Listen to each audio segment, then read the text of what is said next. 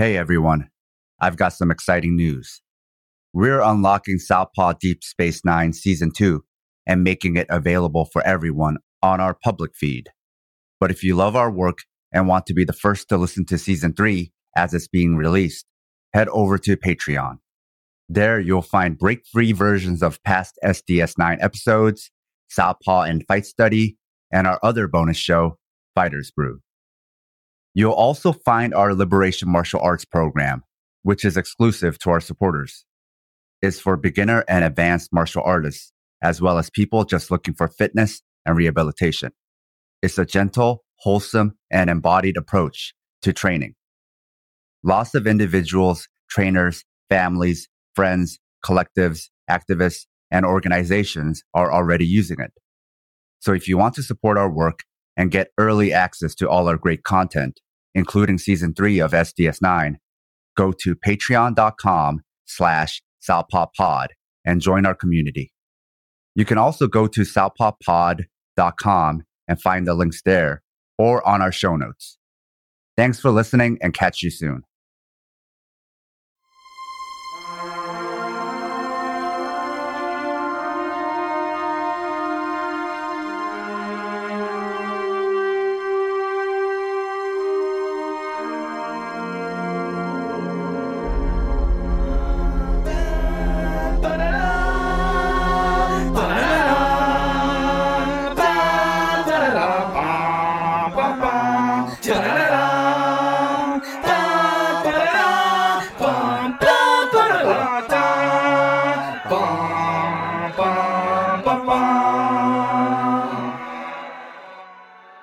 This is Southpaw Deep Space Nine, Season 2, where we analyze Deep Space Nine and Star Trek from a political and historical lens episode by episode.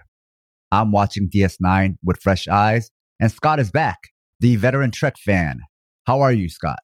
I'm back. I'm much better and COVID-free. Great.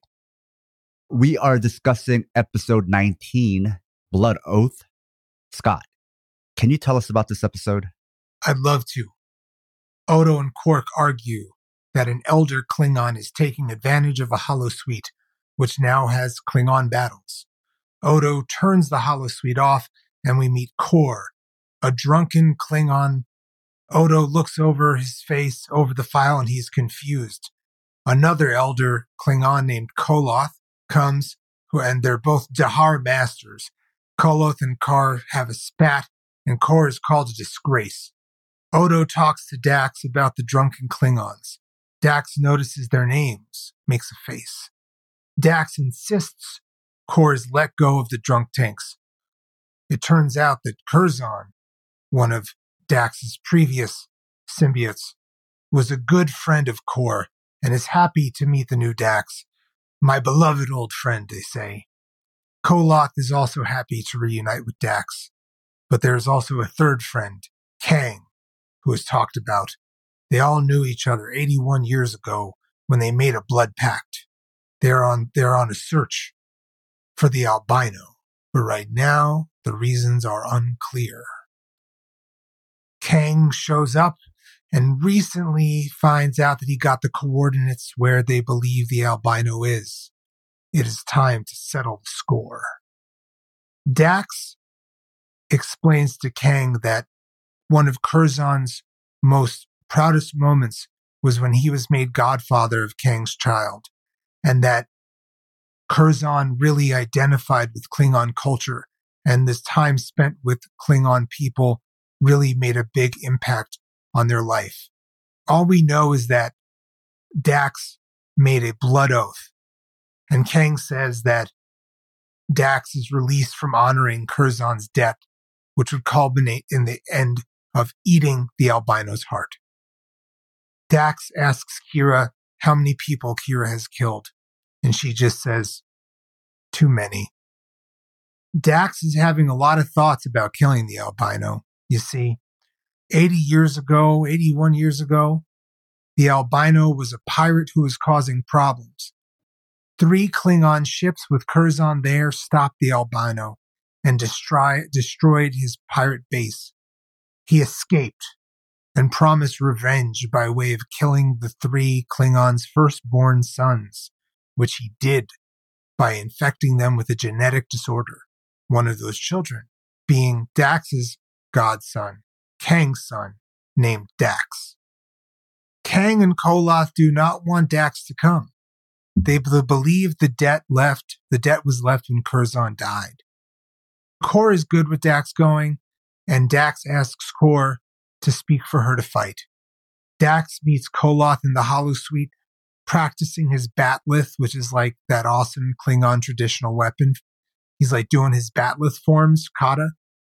Dax has the Holosuite create her a battle-grade batleth and challenges Koloth to fight for the right for revenge. Like the Beastie Boys, fight for your right for revenge. Yeah, I did that. That was terrible. I'm sorry.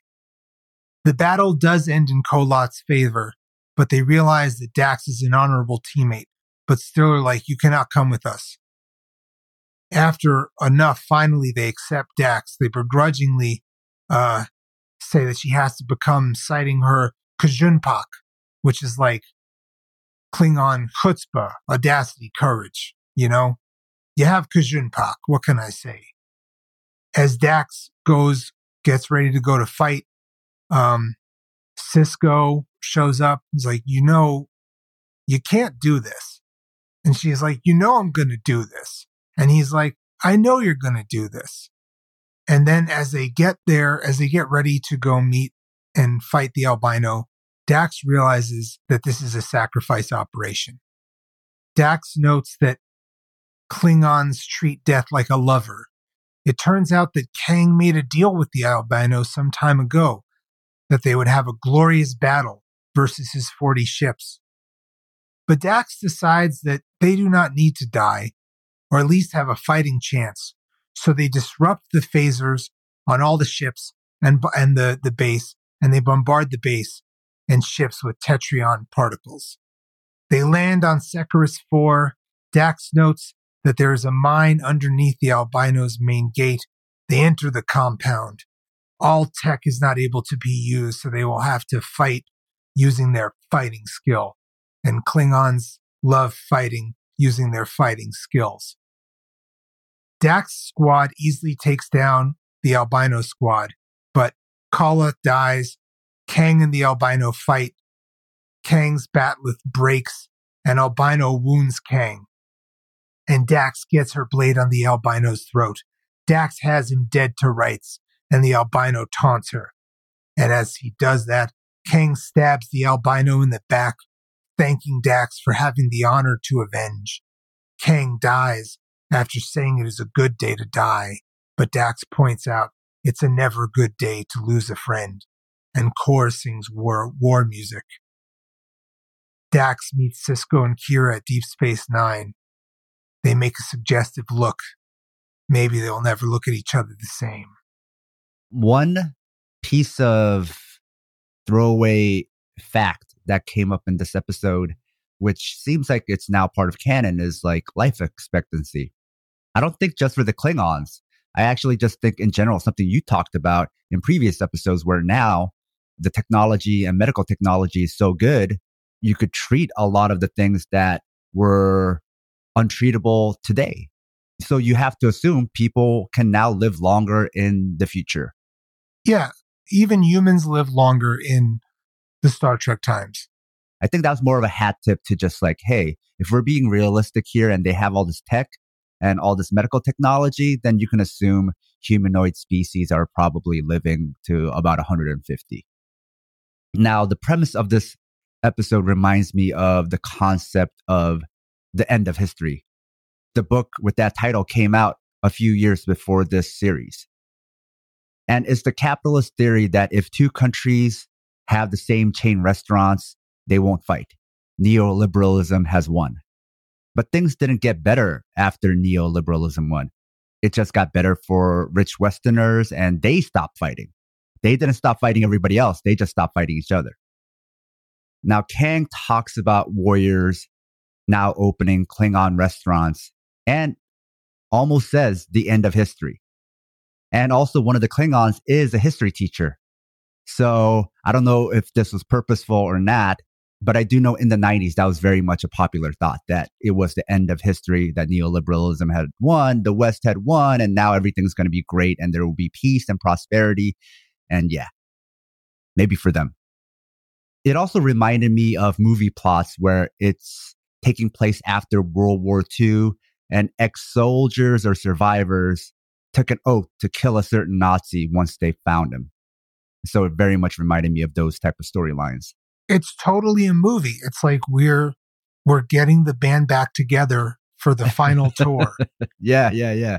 Even that explosion, I was kind of like surprised they went for it. I'm like, damn, usually, they don't have budgets for that, but they went for it. Yes. Also, something to know is that the writers for Deep Space Nine are huge Klingon fans. And it's something that you will see as the show progresses, that they love the Klingons. I mean, what's not to love? I think as far as the Klingons really, when fleshed out, are a really interesting, fun culture. And they get a lot of love over time because, the way they were introduced in the original series, not so great at all.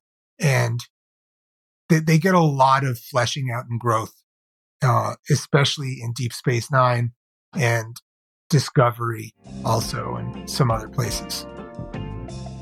A note to our listeners. If you love the Southpaw Project, please support us and help us get paid for our labor by financially supporting us on Patreon. This will give you access to exclusive bonus content, like early releases of Southpaw Deep Space Nine, our fictional narrative podcast, Fighters Brew, break-free versions of our shows without interruptions like you're hearing now, bonus articles, Fighters Brew transcripts with extra content, Liberation Martial Arts Online, as well as our private chat group on Discord.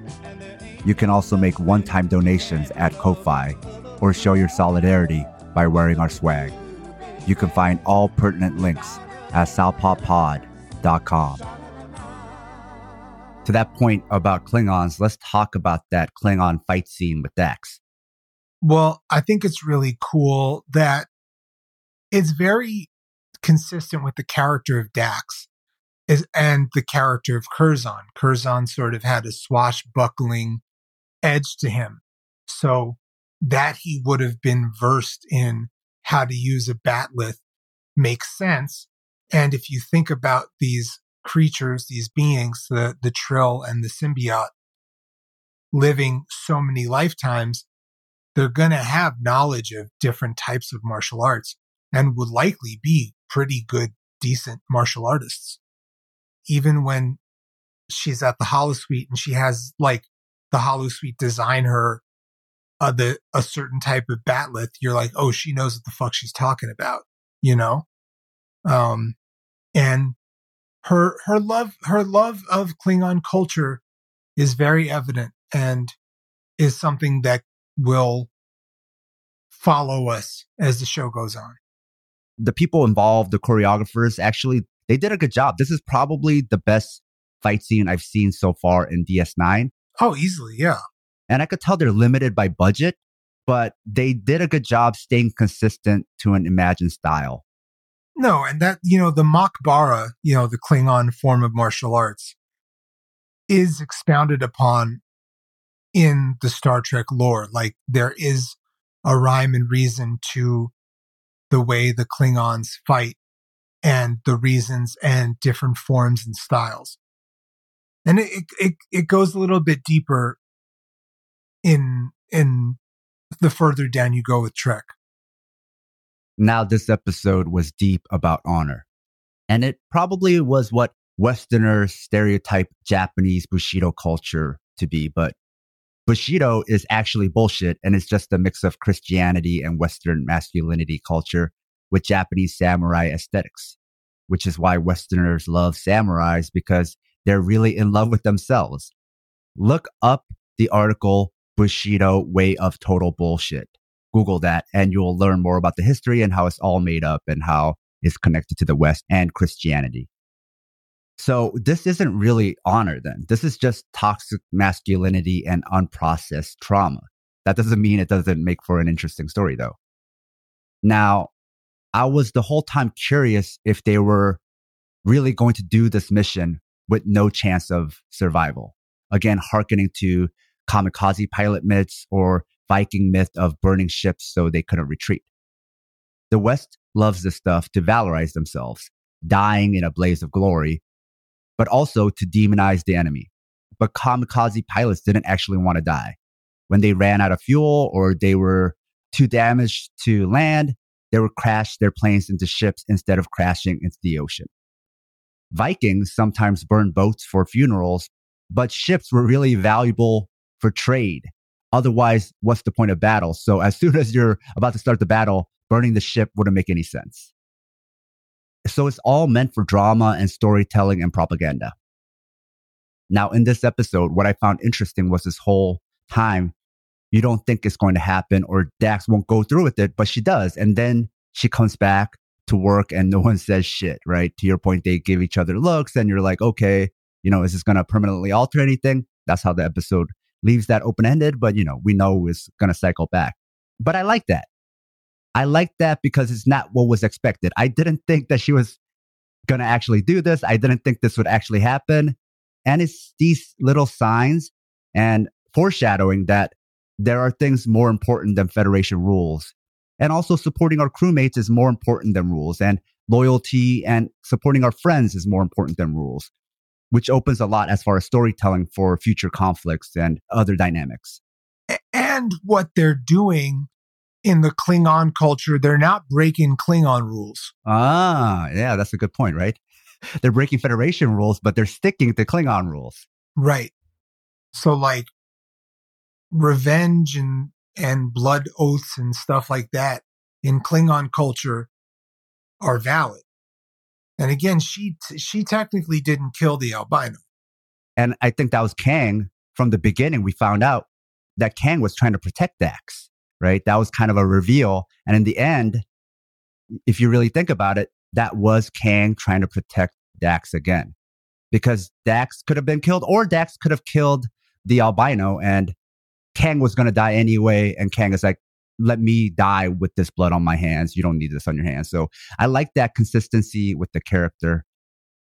And also in this episode, we've seen in past episodes that Jadzia Dax is her own person, right? She's carrying the symbiote, but she has her own qualia, her own way of interpreting the symbiote. Whereas in this episode, now we really know like things like that, things that were really important to the symbiote or the previous host does carry on to a very powerful degree. And even Dax said she was surprised how much it mattered to her. So now we've seen both sides of it, right? Like how you can be your own person, but also how much of what's happened in the past and how much of the symbiote is important to the host.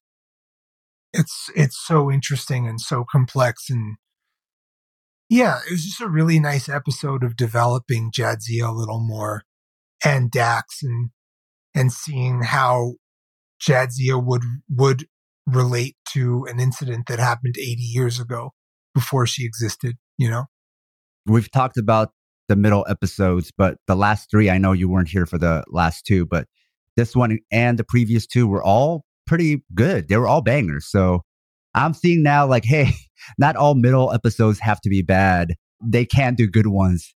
Yeah, this is like a 4-star out of 5-star non-mythology episode. I really liked it.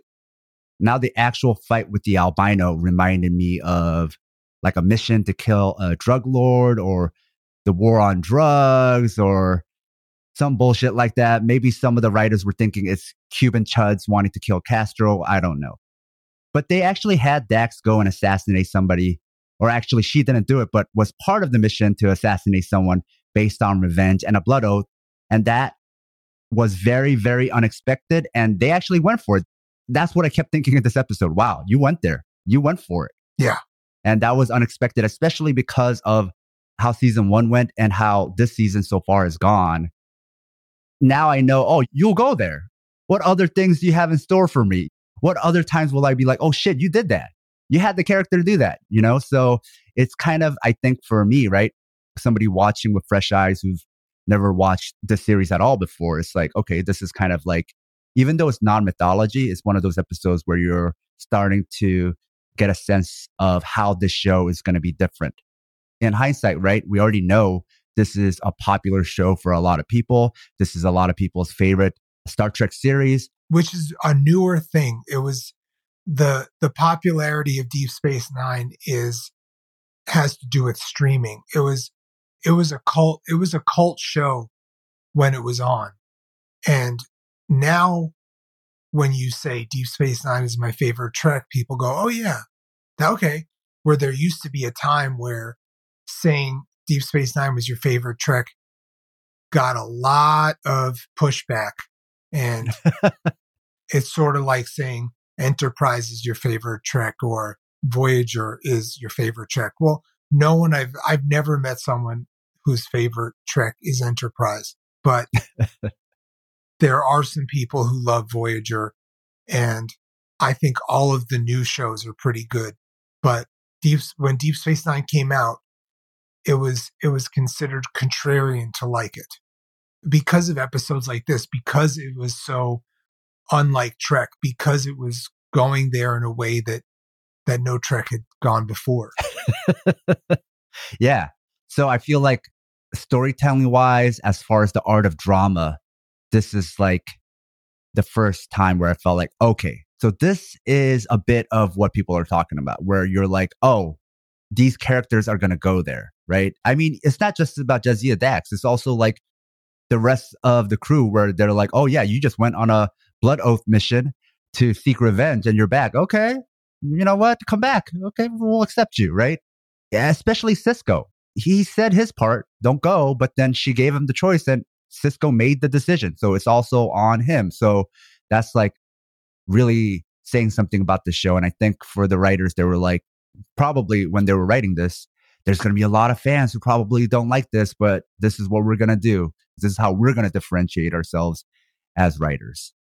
And it's like, oh, yo, I got to go avenge my friend's kid's death from 80 years ago. You know, it's like, okay, you know, it's like sort of it's like a morally okay thing to go do.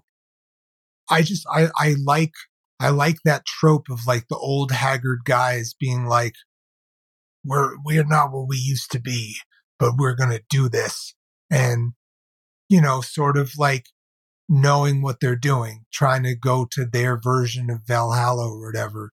And I really do like Klingons, and I like the culture that they portray and how they do that. And I just thought the acting was fantastic. I laughed a bunch of times. Yeah, it's good Trek. It's like easy, enjoyable Trek. It's like a nice cold beer. Like in every culture you go to, there's like a cold beer you can get that's just good. Any culture, there's that like the particular beer you can get, and it's just cold and delicious, and it's just what you want. And that's what I thought this episode was. Now, who survived at the end? I know Dax survived. Did anybody else survive? Just Core. I like that too, right? It wasn't like completely doomy where everybody died except Dax. It was kind of like, you know, we lost some friends along the way, right? But you have members still alive to tell their tale. What's the next episode, Scott? Join us here next time where we're going to be doing a two-parter called The Maquis, Part 1 and Part 2. So we're going to meet the Maquis. We're going to learn about them, and they have nothing to do with any other Trek or at all. There's no reason why there's two episodes of it. Now, can you at least tell me, is the Maquis a species or is that like a family? Neither. Okay. Until then.